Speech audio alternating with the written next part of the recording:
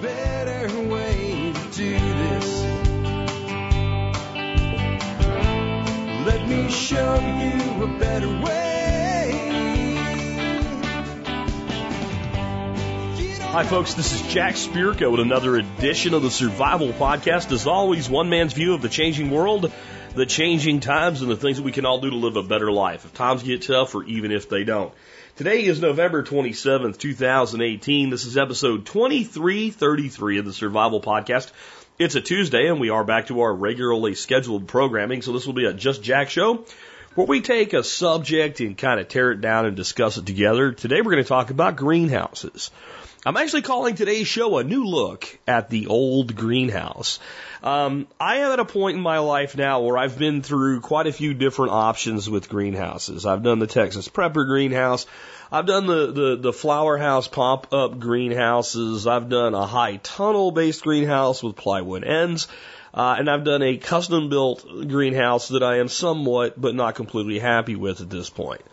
The fact that I have never actually been completely happy with what I've built or had built for me, I think makes me very qualified to do this show today. I've learned a lot about what doesn't work well, what I don't like, common misconceptions, and understanding true ROI, of course, that being return of investment when building things like this. So, I mean, you can do things that are kind of hobby-based, fun-based, that never pay off financially, and that's okay, as long as you know that's why you're doing what you're doing. You know, I mention sometimes from time to time, I really get a kick out of keeping fish. I've got 4 fish tanks in my office. There'll be more by, next year. There'll be at least several more. And some of the stuff that comes out of these fish tanks in the form of animals and plants that reproduce is worth a little bit of money.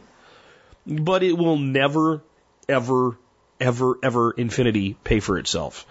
You can make money in that world if you want to. I don't want to. It's a hobby. I just want it to be a hobby.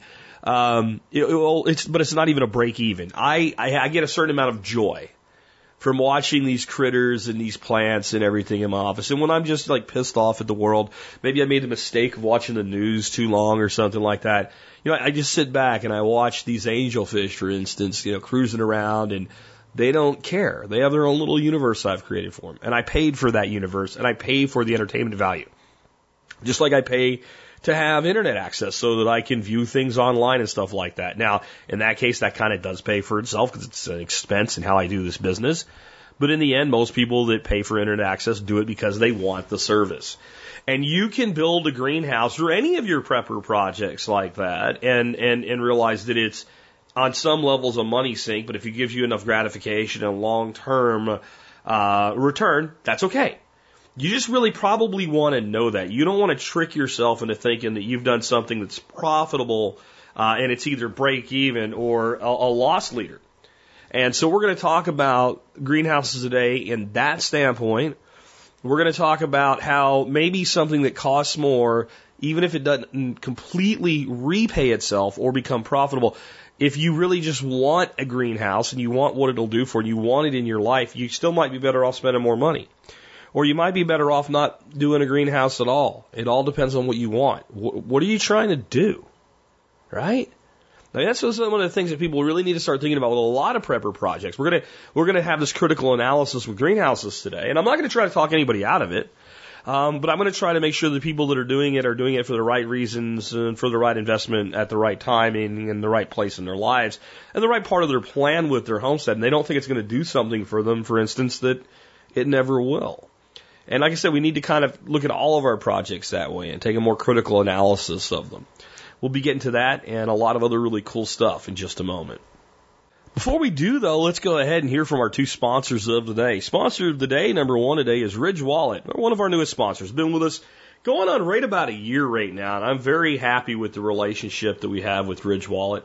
They're just an outstanding company. I've been working with them again now for like a year. And I have not had a single person tell me, I bought something for Ridge Wallet, it wasn't what I expected, and, they didn't take care of me. I haven't had a single complaint. That goes a long way. What is the Ridge Wallet? It's a way to minimize your life. Instead of carrying a big old billfold in my back pocket, I now carry a small Ridge wallet in one of my front pockets, and I kind of clip it over. It's got a money clip on it, but I keep my cash separately from my wallet, and I always have. And I use that clip kind of like a liner lock knife. It stays in my front pocket. It's always there. I did note to my wife, we went to the symphony last week, this weekend. Yes, Jack does go to the symphony, but just because he loves his wife, for a home for the holidays thing. And when I went to make sure I had my wallet when we left, I still slap myself in the butt every once in a while. It's, 35 years or so of carrying a wallet in your back pocket. It takes a while to get used to. But once you do, it changes your life just a little bit. It's just better for you overall, not be sitting on a lump every time you sit down or drive somewhere. Then the other thing is just more compact. It makes you get rid of the stuff you don't really need. And then the big thing, it's shielded so that, it protects you from identity theft. Identity theft's a real thing. People now steal the information on the RFID tags inside your credit cards. In fact, I just had a credit card compromised. And fortunately, because it's a credit card, I'm protected. I'll get my money back. But I know one way it didn't happen. It didn't happen because somebody swabbed my butt with an $8 part off of eBay, which can be done. And that meant they got one credit card or debit card, not all of them. And right now, honestly, if somebody gets all of your stuff, even if you're going to get your money back, it can really throw a knot in the works, can it? So you want to make sure your identity's protected. You want to make sure that your financials are protected. You want to make sure that you take better care of yourself. Get a Ridge wallet. It really is all of that and more. You can find out more at ridgewallet.com. And remember, if you're an MSB member, they do a discount for members of the MSB.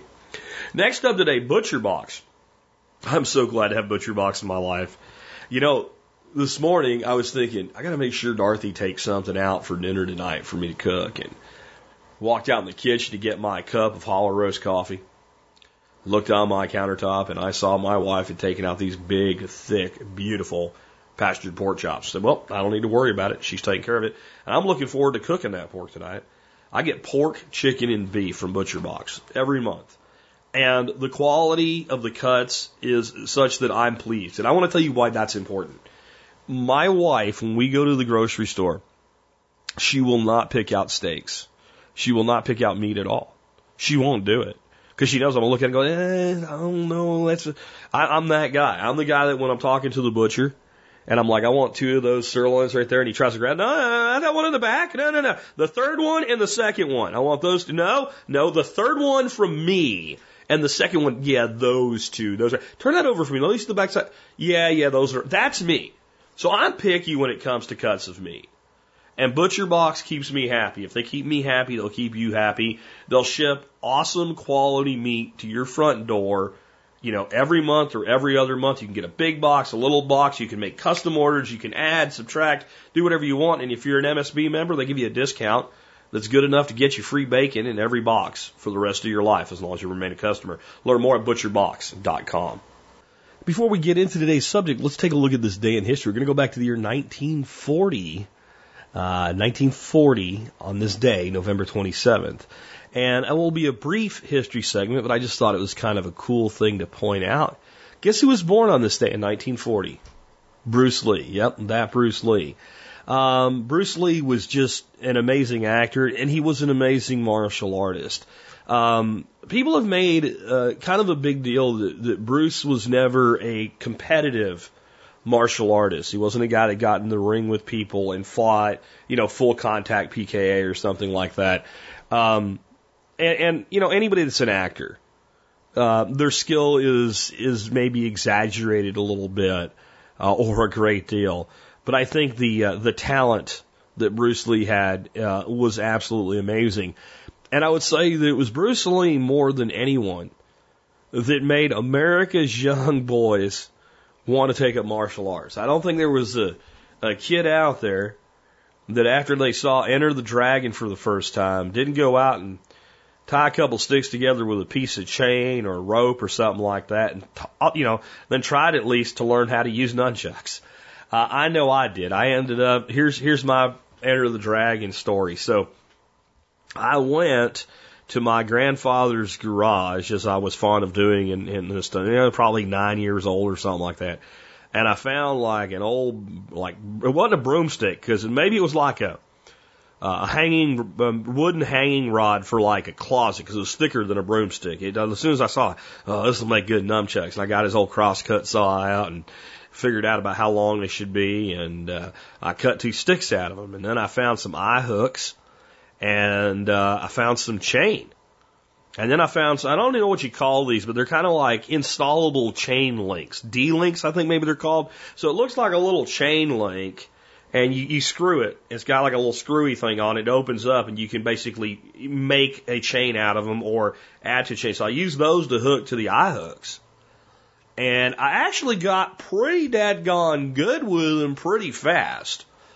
And so I'm out using my nunchucks, and I'm like doing them, the way Bruce does, and between the legs and around the neck and spinning them, and I'm starting to learn how to do all this stuff. But I'm not really switched on to the fact that since you screw those eye hooks in, you know what I'm talking about? They look like a screw, but they got a little loop on one end. You screw those into both ends. Well, if you spin those things around long enough, one of them things just might start to unscrew. And so I'm doing that kind of triple, double roll thing when you're going arm to arm with them, and all of a sudden, the eye hook in the one that I'm holding comes out. And that nunchuck, other side of it, goes flying, as they will. And when you release something that's been going in a circular motion, it goes in a straight line wherever it was pointed. That straight line, it was right at the window of my grandfather's house.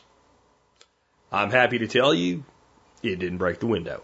It hit about 1.5 inches above the window, put a little bit of a dent in the siding. It wasn't enough to really be a problem. But it did make my grandmother come out. She was not amused. The old man, when he got home, sat down and talked to me about it. And being constructive as old men generally are with the boy's mischief, he taught me about the magic of something called epoxy. So we got a little bit bigger eye hooks and re-drilled the other side of them to put them back in, and we epoxied those eye hooks in there, and it became a fairly decent pair of nunchucks until I got a better, more proper pair later on in life. And I think back now about that and go, if it wasn't for Bruce Lee, none of that would have happened. I wouldn't have had that experience. My grandfather wouldn't have had that teaching experience. My grandmother wouldn't have got a shit scared out of her when the daggone thing hit the thing right above the window when she was just inside. She was like dusting around there. All of that wouldn't have happened if it wasn't for Bruce Lee, born on this day, 1940, and left us, as far as I'm concerned, way too soon. With that, let's go ahead and get into the main topic of today's show. I just want to remind you again, first thing I want to do, I want to apologize for yesterday's show. Yesterday's show sucked. I'm sorry. It did. It wasn't the worst thing I've ever done, but it was one of the worst episodes I've ever done. I don't know what was up. I was really congested with something's moved in here and caused my allergies to flare up, which is actually not usually a thing for me. I don't really have that. And it was just, I thought it was awful, and I apologize. I commit to trying to do my best for you all the time, and unfortunately yesterday, the best I was capable of yesterday sucked. What I should have done yesterday, once I realized how bad it was, is run a rewind for you. I think you'd have been better off hearing a rerun show than hearing that, but hopefully it did help some people, because at least there was some good information, even if not well delivered. And yesterday I mentioned on that show that Nicole Sauce and I have a new coffee roast out together. It's Jack's Bourbon Blonde roast, and it is made with just an awesome Sumatran coffee. A light roast, and it's bourbon cooled. It's not bourbon flavored. It does some amazing things. I really want you guys to check that coffee out. Nicole, worked with me on that. It is a more expensive coffee, but I think if you try it, you'll find that it's worth it. Some of our followers on Instagram got their coffee yesterday. We did too. But I got it late enough in the day that I didn't get to enjoy my own custom coffee until this morning. But a couple different people on Instagram said it was the best coffee they've ever drank.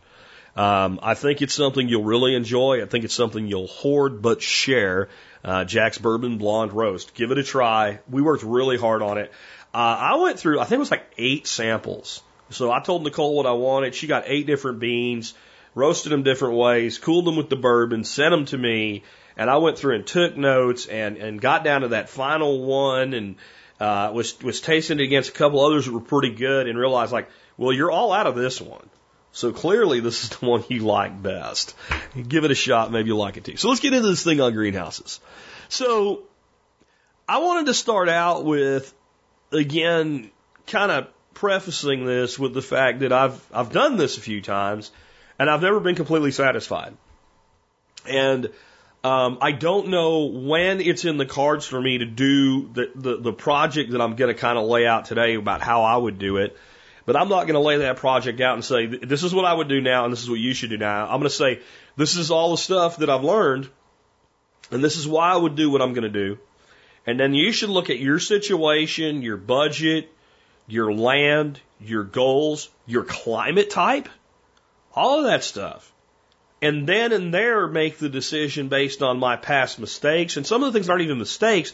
Just, did it work? Yes. Could it be better? Yes. How would it be better? This way. Well, does that cost more? No. Well, then why didn't you do it? I didn't know. So it's not even really a mistake. This thing worked. It cost about the same as the thing that worked better. I didn't know about the thing that worked better, so I did this. Or it cost less, but really in the end it cost more. There's a lot of things that we learn like that. But what I want to start out with here is the purposes of a greenhouse. And I want to tell you something. I'm not a greenhouse expert because I haven't built one I'm completely happy with yet, so I don't consider myself an expert. And so this show will not be 100% exhaustive, everything that you could come up with in this. I'm sure that if I got somebody that was an expert at building greenhouses, we could do like a week-long series on greenhouses till you were bored to tears with it. So if somebody that's worked with greenhouses and you think, oh, you missed this or you missed that, come on over to the blog, thesurvivalpodcast.com or the short link, tspc.co. Look up episode 2333, even if it's a couple weeks, couple months since I did this episode. Get down in the comments and give me your advice. And we'll continue to, maybe we'll do a part 2 if there's enough feedback like that. Or if it's not a lot, maybe we'll do a section on a feedback show dedicated to additional things with greenhouses. But so when I say purposes, I'm not going to say that these are the only purposes of a greenhouse. I'm saying in my experience and in my time, these are the things that I've observed that are the purposes that I'd want a greenhouse for, or I've seen most people build or construct a greenhouse with the intent to do. And sometimes I don't even know it's what they're doing. Number one, and this is probably the most prominent, starting plants early. So the person thinks, well, what I want to do is I want to make sure that I can start all my tomatoes and peppers and stuff like that I'm going to then later transplant into my garden. And I think that's a valid purpose of a greenhouse. But just like when I talk about kitchen gadgets and stuff like that, I talk about how I don't like one-trick ponies. I don't like things that only, single-use things. I like things that are multifunctional, multi-purpose. And sometimes, to get something done, the only thing that does it well is a really purpose-built thing that's kind of a one-trick pony. In that case, you settle for that, right? I don't think in this case that is probably what you would want to do. If you're only putting in a greenhouse because you want to start plants, I would suggest you consider a couple other options. So, and I also want to kind of at this point out that, I'm talking about greenhouses for homesteaders or gardeners. I'm not talking about somebody that's running a for-profit half-acre market garden, or somebody that maybe is going to be running, a quarter, half-acre market garden type operation. You're going to farm under, in high tunnels or something like that. We're talking about something that you're going to build over a couple, 3 weeks, or maybe over a month. It's going to be a long-term part of a homestead, farmstead type situation for the average person that would listen to this show. Going beyond that, you're getting more specialized than I want to get today anyway. So when I say starting plants, I'm not talking about a person that wants to start, 10,000 plants. If you want to start 10,000 plants, you might very well want a greenhouse for it. It's kind of okay that that's the one thing that and it probably won't be if that's the case as well. But if all you wanted to do was start plants for the average garden, you got, again, start doing the ROI here. If you're going to start peppers and tomatoes and stuff like that, one of the things you would even consider is, well, what would it cost me to just buy the plants every year?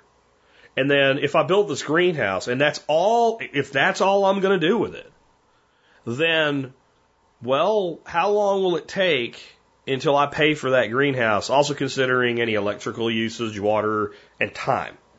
And you might find that, hey, really, with the number of plants I want to grow, it doesn't make sense to even worry about this. I just better off buying them.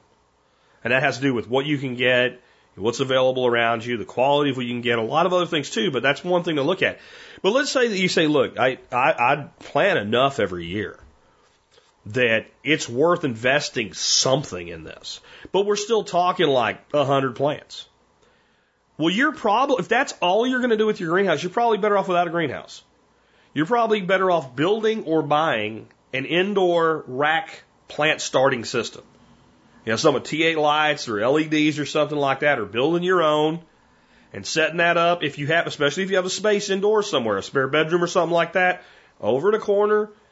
You know, you can have 5, 6 shelves and you can start hundreds of plants. They're indoors when you're not quite ready to put them out yet, and that last hard, serious late freeze comes in that's going to even kill stuff in your greenhouse. You don't have to worry about it. You have no insects to worry about. You have complete control of the situation, and you can probably do it for less than even a relatively small greenhouse. Now, if you get a professional pre-made system like this, you can easily spend $1,000, $1,500. But you're not going to build a substantial and decent greenhouse, in my experience, and we'll get to why not soon, for much less than that anyway. The advantages of that indoor system over a greenhouse that only is for starting plants are pretty big. Number one, it's easy to take with you if you move. Number two, it doesn't take up any space outside.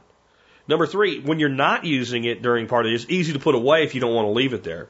Number four, if you do leave it there, you can start different types of plants all year long with it without worrying about switching to shade cloth and things like that. And then last, if you ever decide you want to get rid of it, they're pretty easy to sell. There's a lot of people that want them. They are relatively expensive. So if you take good care of it, you can have it for 10 years, end up selling it for about half of what they sell for today, and might even get your money back out of it, or have used it for, a half or a quarter of the price for the full duration of the time. I'm not saying there's no disadvantages to them. You can only grow stuff so tall before you outgrow the system and things like that.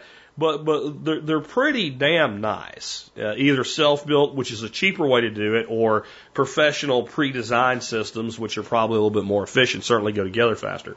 The other thing is your time in maintenance. With a system like that, and I'm not talking about watering plants, I'm talking about maintaining the thing itself. About the only thing that can go wrong is a light bulb burns out, and you have to change a light bulb.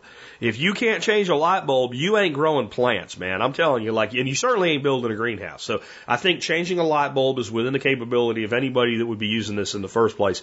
Or maybe have a light fixture actually go bad, so then you just replace that fixture and put the bulbs in it.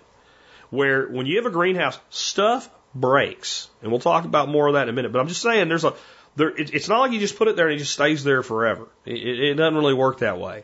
Another reason people do greenhouses is to grow through the winter. They actually want to grow crops during the winter. I think that's a valid use of the greenhouse. I think that you immediately have to think larger. You have to think about the specific type of crop you're going to grow in the winter based on your region, but you're going to go more toward fast turnover leafy greens to make it worth doing. If you want to grow peppers in the winter, we'll get to how to do that later. But it's probably, unless you build an insulated greenhouse you can close up, and we'll talk about that too, with some supplemental heat. If you're in somewhere, north of me, your peppers and tomatoes will probably die in your greenhouse. I don't care how good you think it's going to be. Again, I've had experience where that's the way that it works out. So growing through the winter, that's another reason. But again, we got to think about the right crops, the right situation, and some other stuff that we'll talk about as we go through today. Another one, though, is holding food crops through the winter. Now, what's the difference?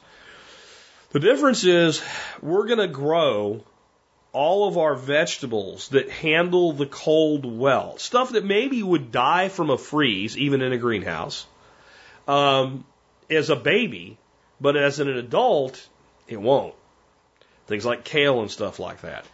A lot of these plants in cold greenhouses, okay, they're not heated in any way, they're not overly insulated, they don't have any geothermal battery, etc. They're just a greenhouse. And when the sun goes down, the temperature ends up in the greenhouse pretty much the same as it is out of the greenhouse, except it's sheltered from wind and snow and ice and stuff like that. A lot of stuff that will handle those situations, again, cold crops, leaf crops, etc., during the winter will grow hardly at all. They'll grow very, very slowly, but they'll almost be indefinite in their ability to stay fresh and store. And a lot of people that do this type of growing up in New England and northern regions, this is what they're actually doing, even if they don't think about this is what they're doing. If you look at like books like by Elliot Coleman on 4-season gardening, really what he's mostly recommending is, growing your plants into a state where they're ready to slowly harvest over time. And they do grow a little bit, but you're not really planting anything. You're just kind of like harvesting that stuff that was planted in the fall through to spring to where you can plant new stuff. That's another reason people would want a greenhouse. Next would be protecting tender perennials. Assuming you build a more robust, somewhat heated, well insulated, something you can close up, kind of transformer style that we'll talk about, it's very feasible that you might have a greenhouse that, at a certain time of the year, you get a hand dolly out, and like you would move a refrigerator with, and you take some citrus trees and stuff like that and stick it in your greenhouse. And maybe use it for that and overwintering other stuff and for starting plants for the spring. Now it kind of makes a little more sense to me. I don't know that you're going to get a positive monetary ROI from just that, but there's something to be said for having a Meyer lemon tree and a key lime tree, right? Maybe a Kiefer lime or something like that for the leaves and stuff like that. So that would be another reason. Now, if that's what you really want to do, if you live in a relatively stable southern climate where you get a few heavy freezes to significant frosts a year, you may be better off taking that hand dolly and wheeling those trees into a garage or into a spare room of your house than building a greenhouse. But it would be one function a greenhouse could perform. Another one would be to combine with other systems. This is what I did, for instance, with aquaponics. The heart of my aquaponics system is in a greenhouse. This makes it much more stable when we get freezing weather, much easier to just throw a couple stock tank heaters in my IBCs, shut off the circulation, everything outside the greenhouse, and it doesn't freeze up. And it works well for that. And an aquaponics system with significant water storage, as that water warms up on warm, sunny days, it does help stabilize the temperature inside the greenhouse, but only to a certain level. There's other ways that we might do this. This would include, like, if you have a house with a south-facing wall, and no one that says you can't do it, whether it's a spouse or the city or the county or whatever, building a long greenhouse on that southern wall makes so much sense. Because now we're building up heat in there during the day that's being shared with the house at night, and the house is radiating heat back in over the night. The house is actually radiating heat back into the greenhouse. And there's ways you can enhance that, but if you just do it, that happens naturally. And I'll tell you how significant it is. There's mornings I'll take my little E-Tech City thermal thermometer gun, shoots a little red laser, and it's really great to play with the cats with. It's an expensive cat toy, is what it seems like it is sometimes. But you go outside and you shoot this thing, it'll tell you what the surface temperature of whatever you shoot with the laser light is. And I'll shoot the concrete on my porch, which is not closed in. It's covered but not closed in. And it might say something like 41 degrees. And then I'll walk out past the concrete to the ground, the dirt, and shoot that. It might be something like 32 degrees. 9, 10, 11 degrees variance. I've seen it many times first thing in the morning. That is the thermal gain of the patio, the house, all that solar radiation that goes in there all day long, retaining itself like a battery through the night. Now, if you actually close that in, that effect is magnified. And that's why there's this thing called a wall peony. We'll go ahead and get this out of the way. Everybody has this post that's gone around a million times of the drawings of this wall peony. If you don't know what I'm talking about, it's an underground greenhouse. And it's like this, they show this big, giant, huge excavation and glass roof and people in there drawing out, picking tomatoes in the middle of winter and snow's on the outside and all. There is a case to be made for underground greenhouses. There's a case to be made for greenhouses that simply goes into the ground a certain level, back recessed into a hill, etc. And you might come across the perfect opportunity to do one. If you do, go ahead and go nuts with it. Because there's nothing cheaper for a wall than dirt. So if you can make that work, I'm all for it. I think that it's more a pipe dream than a reality. It's not that it never works. It just don't work as easy as people that want to sell the idea say that it does. But the greenhouses I've seen do the most real growing, and especially when we start growing citrus and things like that through the winter, like the one in Nebraska that's pretty famous, they're almost always attached to a house.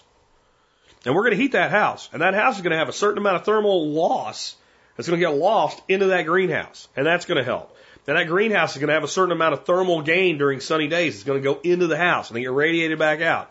So all that stuff just makes it better. So combining with another system, maybe it's combined with a chicken house. There's a lot of ways you can do that. So those are the main ways, not the only ways, the main ways that I would see people using a greenhouse. Now let's talk about the thing that makes a greenhouse different than any other building that you're going to build. Any other building you're going to build is going to have opaque walls and maybe some windows, and maybe not. But it's going to basically be a typical walled structure. What makes a greenhouse different is that a significant portion of the walls are transparent, so light can get in. And so we're going to need to determine what material we would want to use to make that happen. The number one thing I see people recommending and going with now, and what I went with mine, is Tough Tex polycarb clear panels. You can get these things at Home Depot or Lowe's. They're relatively inexpensive, and they're made kind of corrugated. They kind of go in and out like a shell weave, I guess you'd call it, of ripple type texture. They're the same thing in non-clear that a lot of people use for like cover a patio or something like that. Another thing people do with Tough Tex is you put it underneath a deck, and then that way when water comes through the deck, it goes down this Tough Tex panel and drains off somewhere else. So if you have let's say you have a 2-story house, you have a deck above acting as a roof or a patio below. When it rains, water don't just pour through down to your patio. It seems like a great idea. It's not expensive. They make screws that are specifically made to go with it, that have a little rubber washer. You put a nut driver on a drill or a driver, and zip, zip, zip, zip.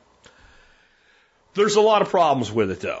Number one, I have some, and it's been now repurposed to the greenhouse. It was on another greenhouse. It is a couple of 3 years old.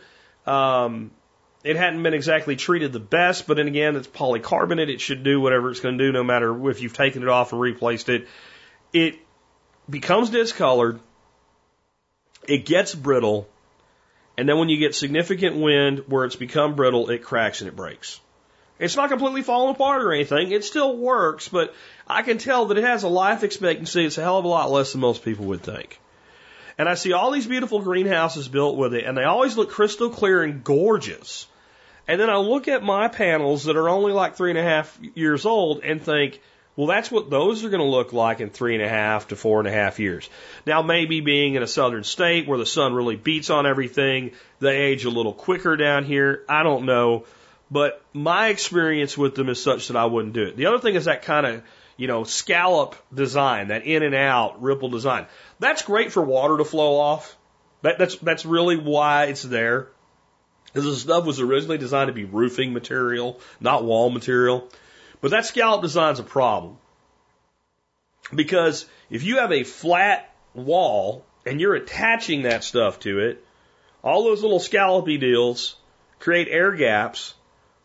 And you want everything as closed in as possible with a greenhouse. You don't want air gaps everywhere. And they make foam, like strips. You put that foam down and it goes right in there, like a glove. It's designed for it. Well, by the time you add that to your construction, you probably could have went with a better material that has a longer life and works better and not had to use that stupid extra thing. And, it all fits together sort of, kind of, and I'm just going to say it's a pain in the ass. Now, I'm sure some of you are better carpenters than me, but, I did this with help from really good carpenters, and they didn't like it either. I think if it was me, I probably would have gave up and went and got something else. So I don't recommend this stuff. And if nothing else, because it becomes discolored and brittle in time. It doesn't seem to last like they say it does. Now, one time I was at a home show, and there was pre-built greenhouses using a material very similar to this there, but it wasn't crystal clear. It was a little more opaque looking, and it had some kind of fibers embedded in the material. from a standpoint of like, almost look like fiberglass threads inside the polycarb. I am thinking that is probably a lot more durable material. When I went to Tuftex website, and that's Tuftex, it's the most common material that I'm talking about like this, I couldn't find any examples of it, and all of their examples of building greenhouses with the clear polycarb that I have, and I am not happy with it. I'm just going to say, I personally don't think it's worth the added headaches for the level of reliability and lifetime expectancy that you get out of it, in my experience. Then there are polycarb panels that are made for greenhouses. These cost about 1.5 to 1.75 times as much per square foot of coverage as Tuftex. And they're probably worth it, and they don't really cost much. The premium's not that high when you take out all the specialty screws and all the other crap you have to deal with the Tuftex panels. The premium's not that high, especially considering what you're getting. The Tuftex panels are a single sheet of polycarbonate. The polycarbonate twin wall panels I'm talking about are basically two sheets with corrugated polycarb bonding between them, so there's air pockets in there. They are much better insulators. They're not great insulators, not as good as you might think, but they're much better insulators. They're also flat, so when you attach them to something, they just attach to it. And it makes everything easier, and if I was insisting on going with a rigid polycarb for my greenhouse, I would spend the extra money, and I know I would get it back on the lack of additional nonsensical materials and the lack of additional crap and time and labor that you have to deal with to install the Tuftex. The other thing is, since it's flat and it's straight, if you need to cut a piece, you take a fine-tooth blade on a jigsaw, it just cuts beautifully. The Tuftex, it's a pain in the ass to cut. It vibrates, it cracks, it just ain't as easy to work with. It really isn't, in my experience. So I would go to the polycarb twin wall panels over the Tuftex. And I'll put a link to these things where you can see them in the show notes so you can see exactly what I'm talking about. The next are various greenhouse films. Some of this is really thin stuff, some of it's thick, some of it's fiberglass reinforced. But this is where we're taking basically a plastic tarp of some sort and just putting it over our greenhouse. These are mostly used in high tunnels and stuff like that, and for those applications, I think they work really well. If you were going to do the Texas Prepper greenhouse, which is the one built out of the cattle panels, I don't know if you've ever seen this, but basically you build a rectangle, and you take 16-foot cattle panels, and they make your arches. Really easy to build that part of it. The ends are a pain in the ass to get everything to made up and be sealed and all.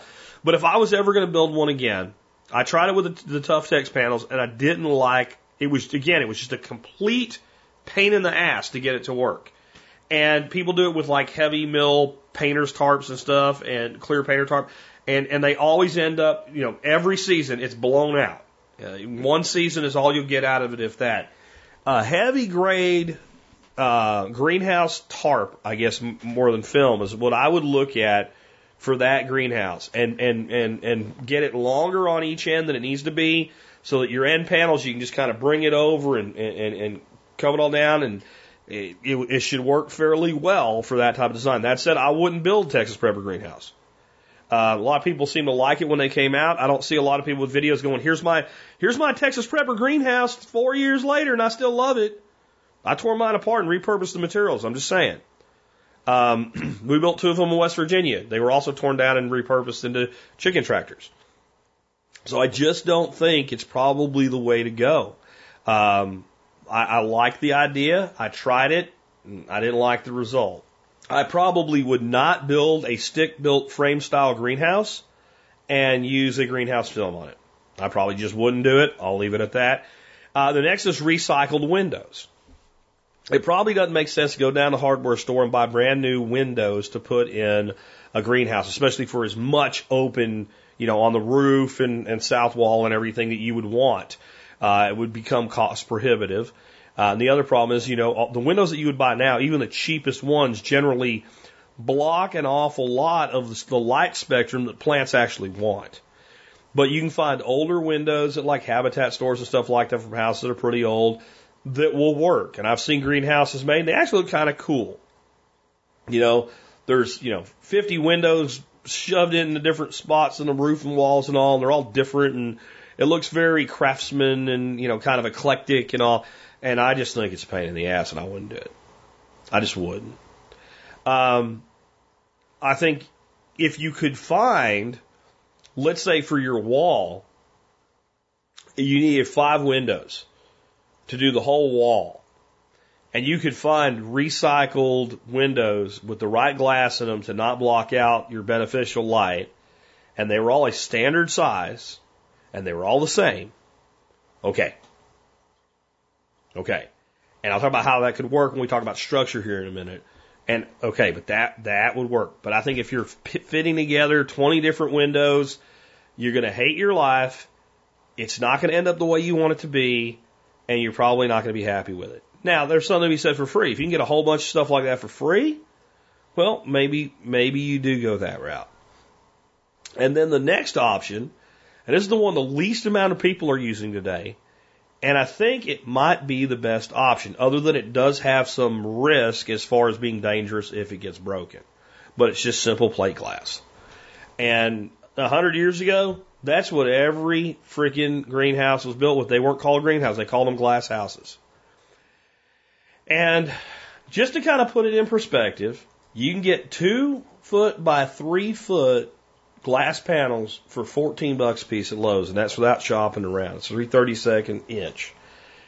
And yes, you got to be careful working with this stuff. And yes, it can get broken and be quite, dangerous if it's broken.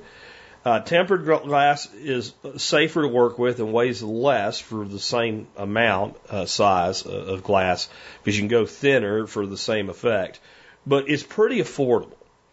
And it's about, in my research, 1/3 the cost of using like a straight polycarbonate square panels. Hear me out on my logic on this. If you use a standard size, let's say 24 by 36, I've also seen 36 by 48 pieces. Whatever. You use a standard size that you can buy. If a panel gets broken, all you do is you build your wall with your frame and you glaze the glass in. You put the panel in there and you glaze it in. If a panel gets broken, you remove the glazing, take out what's left of the glass, and throw it away. You get a new panel, you stick it in there, and you glaze it in. And when I talk about the way to build a greenhouse, in my opinion at this point, you'll understand there's not as much glass going in there as you would think. Because I really think people that build a greenhouse, and when you stand inside the greenhouse, you can see 360 degrees all around you. I really don't think that's the way to build a greenhouse. Because if you have a large wall facing north, no light can get in there anyway. And the roof, the half of the roof that's facing north, no light comes in there. And then the side facing east, some light can get in there for a little while. And the side facing west, some light can get in there for a little while. But where you really get the light from is the roof that's sloped to the south and the wall to the south. And on that wall to the south, you're only going to get light from a certain point up. Like 2 foot off the ground, you're hardly going to get any light to come in through there at all, even with the sun in a low angle. So when you design your greenhouse, and we'll save this, but you may have a lot less clear material going into it than you would normally think you would. And mine, to a degree, is built that way. So with that in mind, let's move on to how I would say to structure a greenhouse. The first thing is plan how big you want it to be, and then make it bigger. I have never met anybody that has a greenhouse, even one they're really happy with, more happy than I am with mine, that says, gee, I wish it was smaller. It's just too damn big. There's just too much room in here. Again, I don't like one-trick ponies. I think if you're only building it for one reason, there's probably a better way to do things. But go big. Next, the cost and work of a concrete floor is likely worth it, unless you're going to grow in the ground. I've seen people build some really nice greenhouses, and basically it's a greenhouse with a garden in the floor. If you're going to do that, obviously, then concrete floor probably doesn't make sense. But if I had a blue sky budget and I was custom building a greenhouse right now, I would definitely put a concrete floor. That floor would gently slope to its own center. In that center would be a drain, and not a little bitty one really either, a big square one with a plate you can walk on. And there'd be a piece of 4-inch pipe at the bottom of that hole where that drain is. It'd go out somewhere. And if the whole inside got wet, it would all go down that drain, out that pipe. And if I needed to clean it out, I could pull that plate off and stick my hand down in that pipe and yank stuff out of it. This does a lot for thermal gain as well. It makes everything easier. It just makes everything easier. It is not a have to have, but if you can afford it, it's something that I would consider doing, putting in a concrete floor. And next, and I was kind of alluding to this already, my view is if you cannot get significant light through a wall or a roof, don't use transparent material. Every one of the transparent materials we've talked about has significant loss of heat once the sun goes down. The glass lets the light in, the plastic lets the light in, that warms everything up inside, but as soon as the sun goes down, a polycarbonate panel has almost no insulation value whatsoever, and all of the thermal gain, unless it's got something to hang on to, like concrete or a water battery or something, just shoots right up and gone. And you will find that you can have a greenhouse and look at the thermometer in there, and it might be 80 degrees in there, and it's 40 degrees during the day. Nice cold but sunny day. You might have 40 degrees of rise in there easy, especially if everything's closed up. Sun goes down, temperature drops to 24 degrees. You go inside your greenhouse, it's 25 degrees. And in another hour, if it's 24 still outside, it's 24 inside. It's the same temperature. Everybody thinks you'll put a greenhouse in and it's just going to, you're going to grow tropical fruit or something. Unless you have other means of holding in heat or creating thermal gain, the temperature inside a greenhouse is going to be the exact same as the temperature outside the greenhouse. The only thing you're really protecting yourself from by doing this is you're protecting yourself from the effect of the frost fall and settle on the leaves, and from wind and from ice and from snow.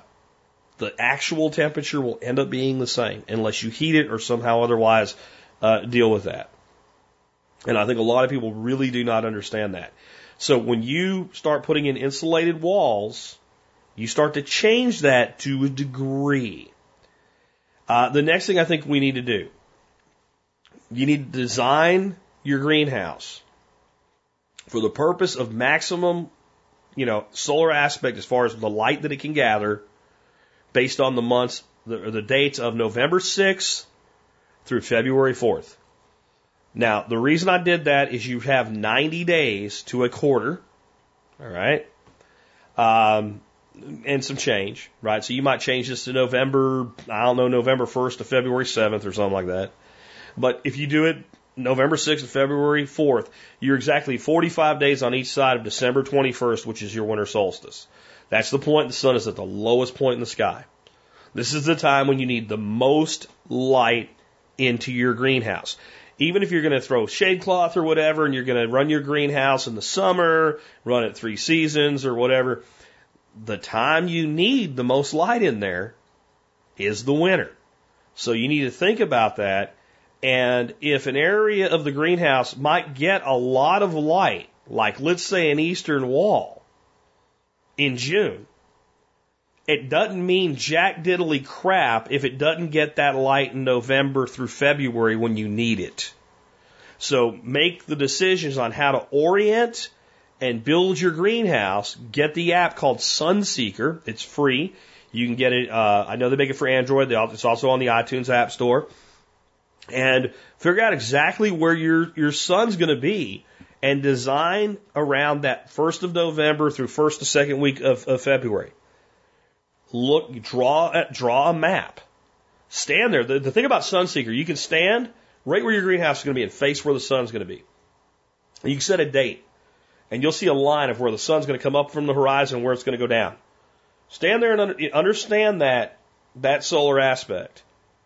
And you'll realize that about the only thing you really need to worry about is the majority of the south-facing wall and all of the south-facing roof. And anything beyond that probably won't matter much, if anything at all. So now we're going to build a 3-walled structure, a half standard roof structure, with the other half of the roof is some sort of a clear, transparent way to let light through, and most of the south-facing wall that way. Now, again, I think you can build that wall up to about 2 feet off the ground, unless you're planning on growing plants right down low like that, where they need, they're going to get blocked out and shaded out. I don't think you're going to get much light down there. So I think my greenhouse, we come up like 18 inches of wall, and then we start transparency because of where it's located and how the light gets in. So that's more insulation. And if you do that, I think you'll be a lot happier. If you want to grow in winter, and I mean you actually want growth in winter, and you want plants in there in winter that will die if it goes below freezing, I think you really want to consider a true heating ability. Even if you're planning on using passive solar gain and stuff like that, I think it makes a lot of sense. Get a decent, inexpensive propane heater and a 100-pound propane tank that you can move with a dolly, and take down the propane place and get filled. And then you only have to run that heat then on the nights where it's gonna freeze, and mostly at night when you don't have sun. But you have that ability. Or a small wood stove, or I think electric heat will just be cost prohibitive. But if you live in a place where, let's say you're only going to have to do that 5 to 10 days a year. Because this is another thing people don't understand about the South. They say, well, you only have 10 days where it froze last year. Yeah, it's still the first time it hadn't killed everything that doesn't survive a frost. So there are people that it may be the most easy and economical thing is to put in some sort of an electronic heat, space heater or something like that. But for that reason, I really think it makes a lot of sense to make sure that you run power and water out to your greenhouse for other reasons as well. But definitely consider some sort of true heating ability. If you can come up with a way to use geothermal heat, do it. There's something called a solar battery. You can Google it and learn more about it, but it basically works like this. You bury pipe in the ground, and you have pipe low in the greenhouse, and you have pipe high in the greenhouse. And you have a very, very low watt fan that can run very easily from a single solar panel, an inexpensive one. And all it changes is the direction that fan blows. And all summer long, that fan pulls air from the top of the greenhouse down into the ground and warms up the ground, and it exhausts low, and that cool air comes out, helps cool the greenhouse. And all you do is turn that around in the winter, and it pulls in the low and comes out the high, and it works supposedly really good. I've never done it, so I'm not going to say that it works. But I learned about this from a company that builds extreme cold weather greenhouses in Colorado, and it's where I got a lot of ideas for it. I'll try to look that up for you. There's a YouTube video where I interviewed them at a prepper show, and I'll try to find that for you and link to today where you can see some of these ideas I have come from them. And I may not have explained that thermal battery exactly right, and there's a reason. I can't do it here. I can't dig in the ground enough to bury the pipe to get it done. So it doesn't make any sense for me to do any further research on it because it won't work for me. And I don't believe in spending a lot of energy and time learning about something I can't do. So it's something to look into, but definitely if you can do it, go ahead and do it. I think it has a good ROI. For the best results, design your greenhouse to close up at night. So there's a lot of ways you could do this. One would just be with really heavy thermal curtains. They design these for use in homes, and it helps a lot in the winter with losing heat through your windows, so it will work in a greenhouse. You can design these to be automated or manual, so you have that window in the roof, and you have this panel that comes down, and then you have the front panel, and that comes down, and that's the whole thing's done because the sides and the back are all solid walls and well insulated at this point. Now you've got something. Now you set timers so that just after the sun comes up and just before the sun goes down, that automatically drops those curtains, and now you can hold plants in that greenhouse through winter that would have died otherwise. Another way to do it is with some sort of a panel that either comes down or flips up on the outside. this company in Colorado, they didn't even bother putting transparent material in the roof. They did everything with SIP panels. And the only place light came in was the south-facing wall and, a little bit up off the ground and all the way to the roof ledge. And then they had these big, basically it almost looked like a bench that came down. And they were coated with like a shiny metal, like sheet metal or something like that. And they were a SIP panel themselves. So they would come down and hang by like aircraft cables or a chain. The light would come in and hit those panels and bounce in the window and increase the amount of light that went inside. And then at night, you just close that up. And now it's completely insulated. And it's been getting banged with this heat and light all day long. And they have greenhouses, they said over, 9,000 feet elevation, growing food in the middle of winter. Now, you give up something as far as how much light you can get in there, but you also keep the heat in during the night. And it's very easy to then provide some level of supplemental heat to that if you really feel the need to do so. So in some way, I think that if you really want to get the most out of a greenhouse and grow year round, think about some way to close this up at night. I think the easiest thing to do is some sort of thermal curtains or something that's on the inside. It'll last forever that way because it's not going to get wet or what have you. It's only deployed during the night, so it's not getting beat on by the sun. It is relatively easy to automate. They have things now where they come down on their own and go up. We've got curtains blinds in my home now. They're not thermal because we don't really need that, and we do want some light coming through when they're down during the day. But we push a button and they go up, push a button and they come down. And there's nothing that would prevent us from putting them on a timer if we wanted to. But I feel like Dr. Evil in the morning. I come out, I pour my coffee, and I come out and I sit on my couch and I want to watch the birds and the cats try to kill the birds in the front yard. And I push a button and my windows rise and I feel like I'm in my little evil Dr. Evil lair. So I don't need timers on them. But that would be pretty easy to do. You also need to think about ventilation and being able to get airflow through the greenhouse at different times. And this, I think, is where secondhand or cheap windows do work well. What we did with mine is I bought brand new ones because we needed them now and I was able to get them on special for almost nothing really. But we put 2 windows in the back wall and we put 2 windows in the side wall. And these are windows from Lowe's. They're the cheapest thing I could get. They open top and bottom, so the top panel goes down or the bottom panel goes up. They lock and they have a screen. I'm not worried about light coming in through them very much. But during the summer, when I open the doors, I open those windows. I open some down and some up, and I get good airflow through there. Also, that lower part of the wall, we put louvers down there, and we can open those up in the summer so we get airflow through from top to bottom. And this is where I think, again, secondhand windows, et cetera, makes sense. Not trying to do a whole wall of them. Some additional considerations. Number one, I don't mean this literally, but I hope you get the metaphor here. Don't put it out in the back 40. And mine kind of really is out, but like I put mine where I did because it was a place that I could put a greenhouse. I just really didn't have another place that made sense for one to be around here. If my house was designed in a way where it would have looked good and made sense, I would have built one onto the house. I do think that is, if you want the holy grail, being able in wintertime, walk out your door and be outside but still inside and sit down in a chair with a fountain running and birds, have it like an aviary and little birds flying around in there and have a little frog pond and then your papaya tree and that is just, if I won the lottery, I'd build a new house so I could do that. All right.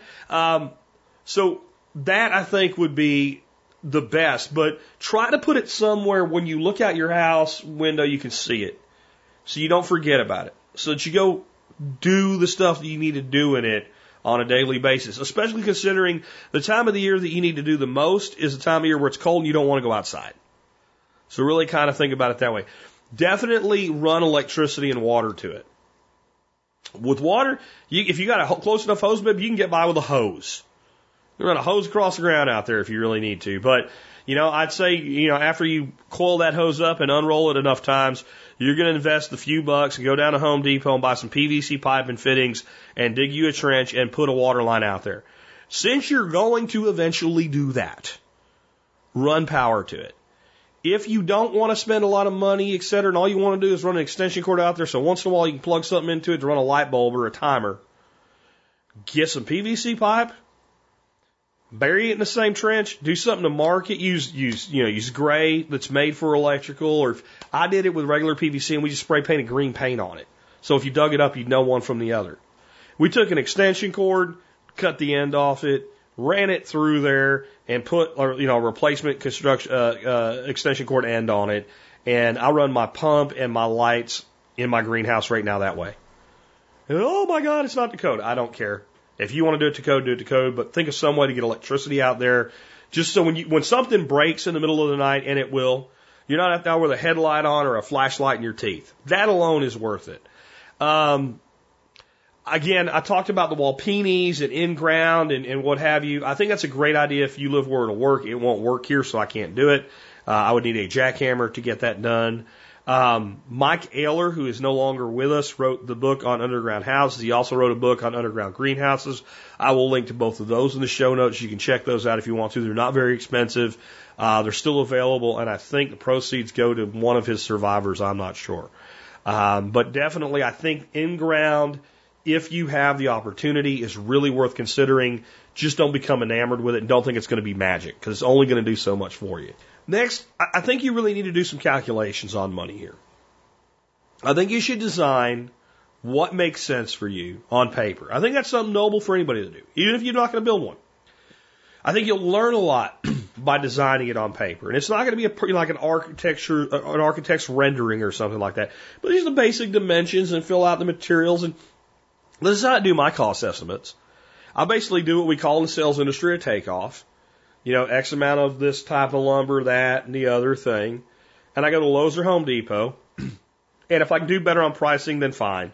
But for a rough estimate, I plug in all the stuff like I'm going to order it, add it all to my cart, and look at the total.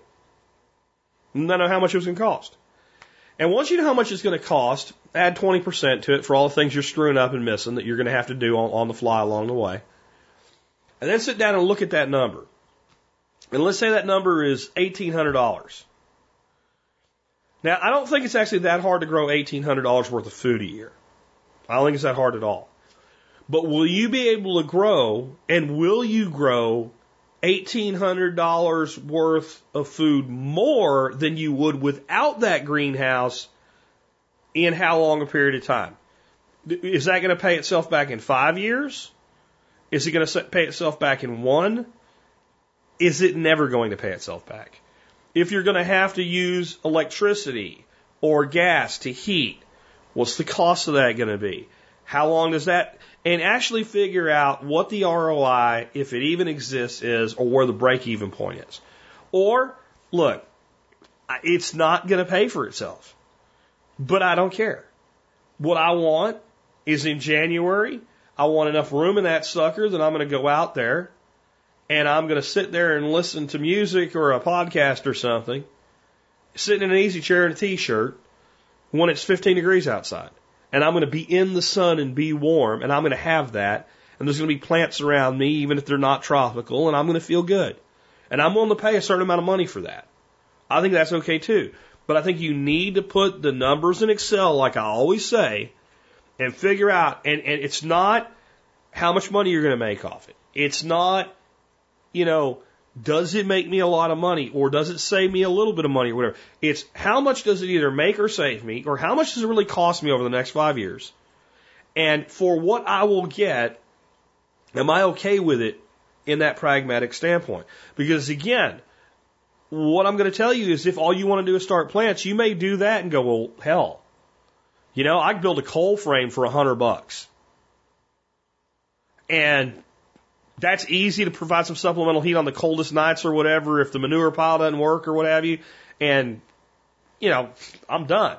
Or I can build myself a rack system for $300 or $400, and I can grow enough extra plants that I don't need to sell to my friends for $1 a plant to pay for half of it this year, the other half of it next year. And at that point, I'm break even. All I'm out is electricity. And then I can grow violets for my wife in the summer or whatever. And that's just better for me. Or you may find, to do that, I need to build basically a closet out of greenhouse material on the side of my shed And on really cold nights, I can throw a space heater in there and heat it for next to nothing because it's so small. And I just need a bunch of shelves, and I just need to use the sun and start some plants. And I don't need an actual greenhouse. And you may come up with these other options that are better for you economically. And even if you have the money to do it, maybe that money's better spent doing something else. And so what I wanted you to take away from this show is to start applying that logic to all your projects. It'll make it a lot more likely that you'll be selective, do the ones with the best return, and if you have a reluctant spouse, you won't make them more reluctant, you might make them a little bit more receptive. Another thing is keep things as square as possible.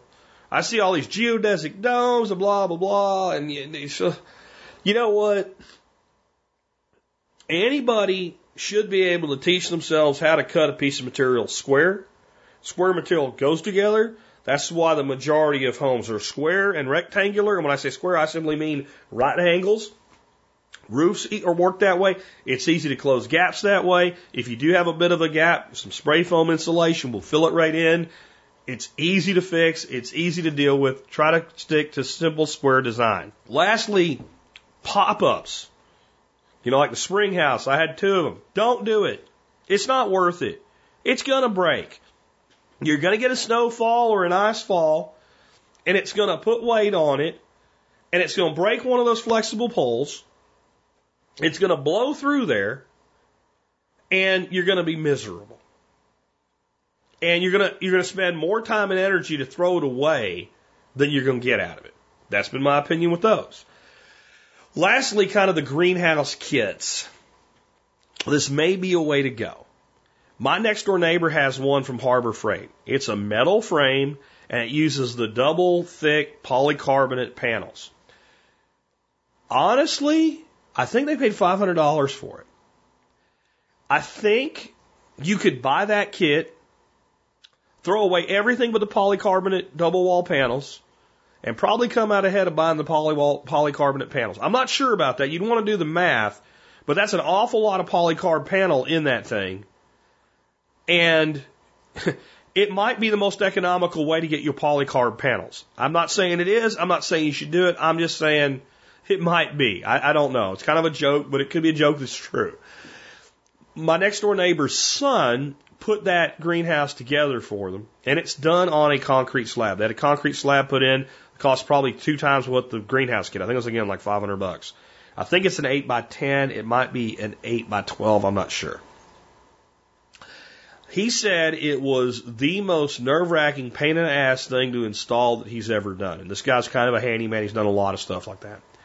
Every year, I end up finding a couple of the polycarbonate panels in my yard, blown out, especially in the windy winters, and have to bring their panels back to them. They also never use the damn thing. But it doesn't hold the panels in really well. Now, I've talked to people that have done certain things, using like some spring retention clips or what have you, that have that exact greenhouse, and they say that once they do that, it works great. Just understand, out of the box, it's going to be a pain in the ass to install. It's going to need some modifications, and then you're back to this when it comes to greenhouse. Since the entire thing is transparent, it has no insulated value at all, and it won't prevent plants from dying at night when you have temperatures below freezing, if they're plants that die when it goes below freezing. And heating it will be cost prohibitive. It can be done, but you'll have to pour so much heat in there to make it work that you would be better off doing something totally different. So I'm not a fan of those types of kits as well. And the pop-ups, again, just don't do it. My final thoughts here, I didn't want to talk anybody out of this today. Unless you're the person that shouldn't do it. I look at my greenhouse and I think, how can I make it twice as big, and what should I use to replace the panels that I don't like? So I'm obviously not any greenhouse. But when I look at that, I have to say to myself, and what will be your ROI? Are you doing it out of pride at this point? Or do you really think that it's going to do a good payback for you? And I think it can do a good payback for us.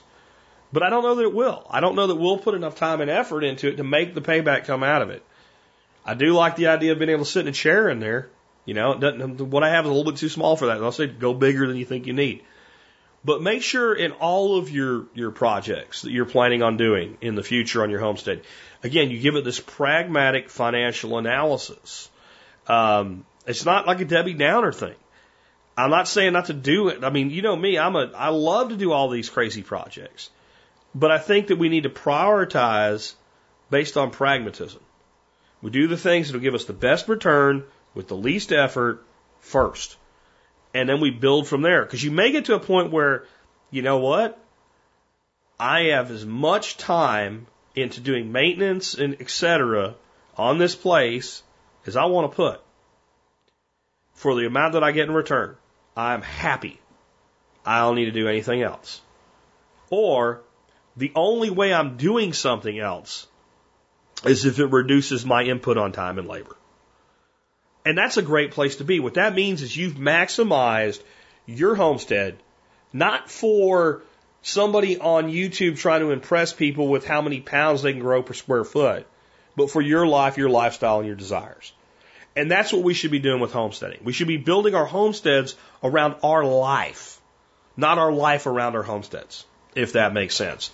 Anyway, guys, hope you enjoyed today's show. Hope it was better than yesterday's disaster. I kind of feel like it was. It felt better going through it. I'd like your thoughts on this. I'd like to know, what you'd like to hear more about with greenhouses. I'd like your experiences with greenhouses, including the ones that are completely counter to mine.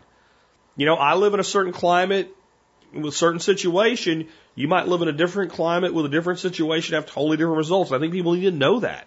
It never offends me when people say, you're wrong because I did it, and this is how it worked for me. That never bothers me.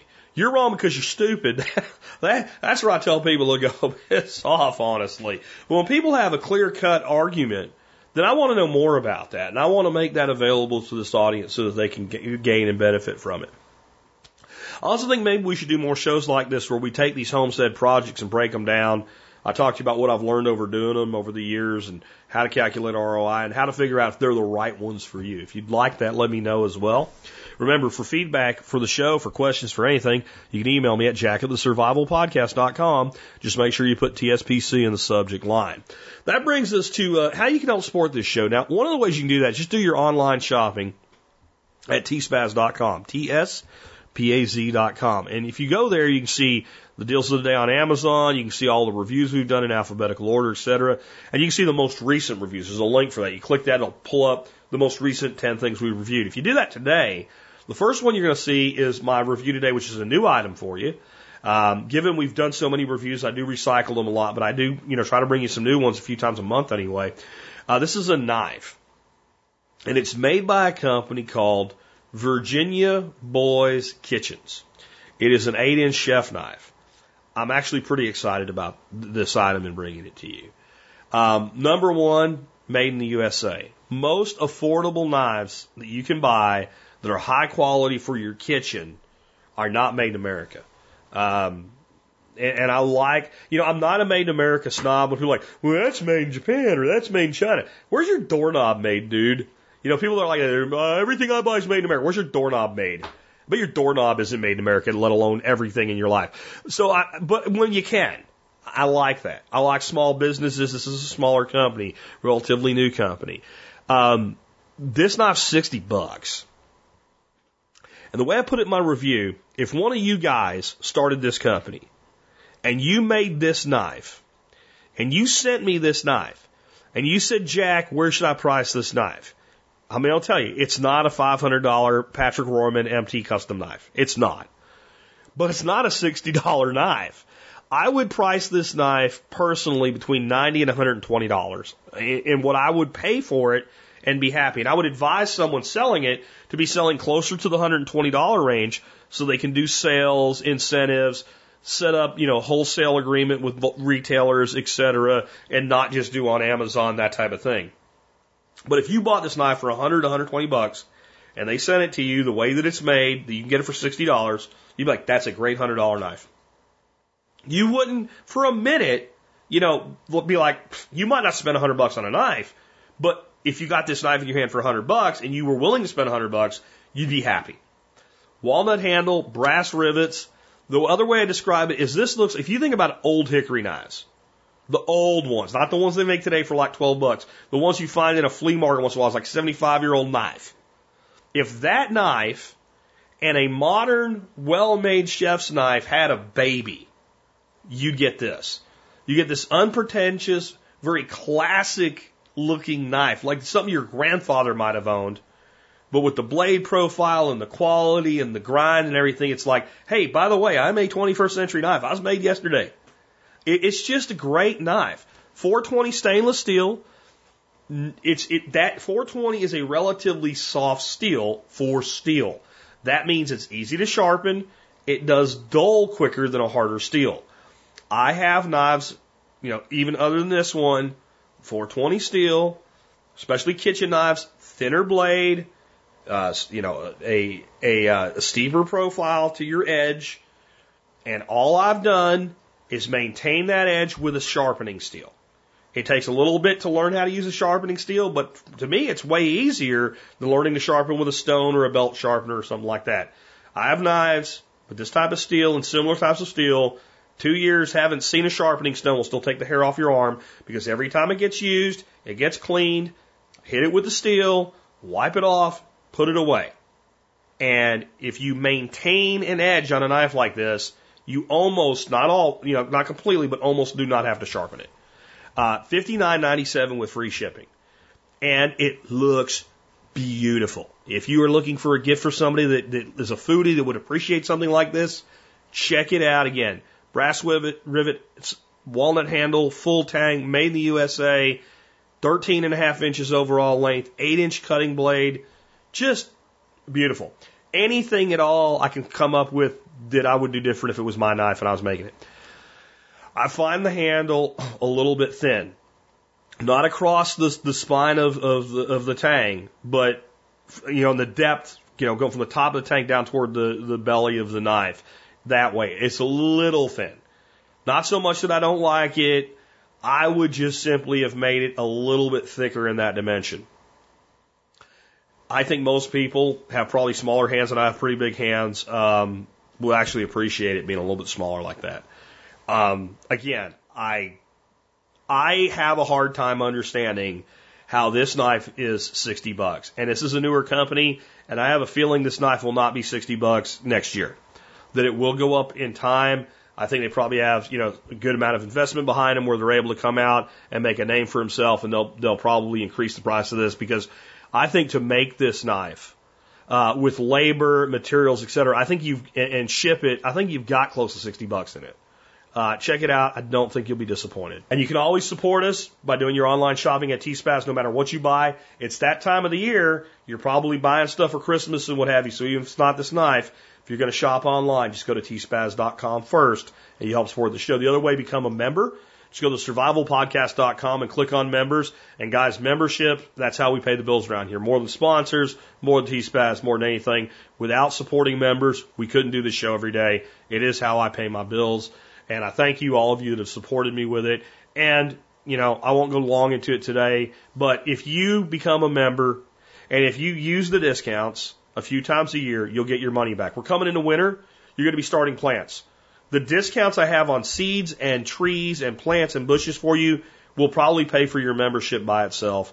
$50 a year is 18 cents an episode. If you think the show's worth 18 cents, and, if you're going to build a greenhouse, I promise you I saved you more than $50 today. So just think about that when you think about becoming a member. That brings us to our song of the day.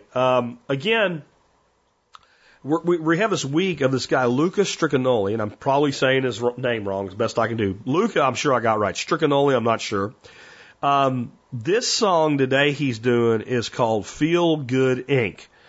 And this is by a band like Godzilla or something like that. I don't know what it is. It's not even a real band. It's like a UK-based virtual band. Like all the videos are like animated, computer-generated characters that aren't real, and all the music is done with like synthesizers and stuff. And when I looked up the actual song that Luca is covering, I didn't care for it. It's like techno weird vocals and not my thing. His version is awesome. Yesterday I played a version for you where he was playing guitar with his feet and had a a percussion pad on the guitar with a drumstick to do the drumming and all.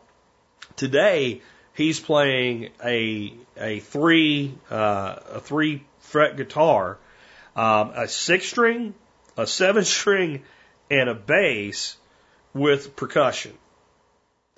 And there's times where he is strumming the 7-string and using his fret fingers to pluck the 6, or strumming the 6 and using his fret fingers to pluck the bass, and switching in between the 7 and the bass. You know, I tried to learn to play a guitar. I got pretty good with nunchucks, but not with guitar. I had a guy that I was friends with in the Army named McAndrew, and he really wanted somebody to jam with. This guy was great acoustic guitar player. And so he kept trying to get anybody to sit around. He just wanted to have some drinks and play guitar and have somebody to play with. He's like, I promise you, man, I can teach you. After like several sessions where he drank way more than he planned on because he couldn't take trying to deal with me, he finally said, look, you can't play a guitar. So when I watch a guy do this, I just think that there are, levels of being good at something, and then levels of mastery, and then there's level of like supreme mastery. And I feel like in my life I have things I'm miserable at, like playing a guitar. Or if you all saw the live feed karaoke, not good, right? There's things I'm good at, though. There's things I'm really great at, and there's things that I am amazing at. And I think we all have those talents. This dude has that level of that supreme mastery with music. You need to check him out. Again, his name is Luca Striganoli. I have a link to the video to today's song in the show notes. Check this dude out. And it's a guy that came out and decided he's going to make a living with music by being really good at it. That's an inspiration. I think you'll like this song. With that, it's been Jack Spirko with another edition of the Survival Podcast, helping you figure out how to live that better life if times get tough, or even if they don't.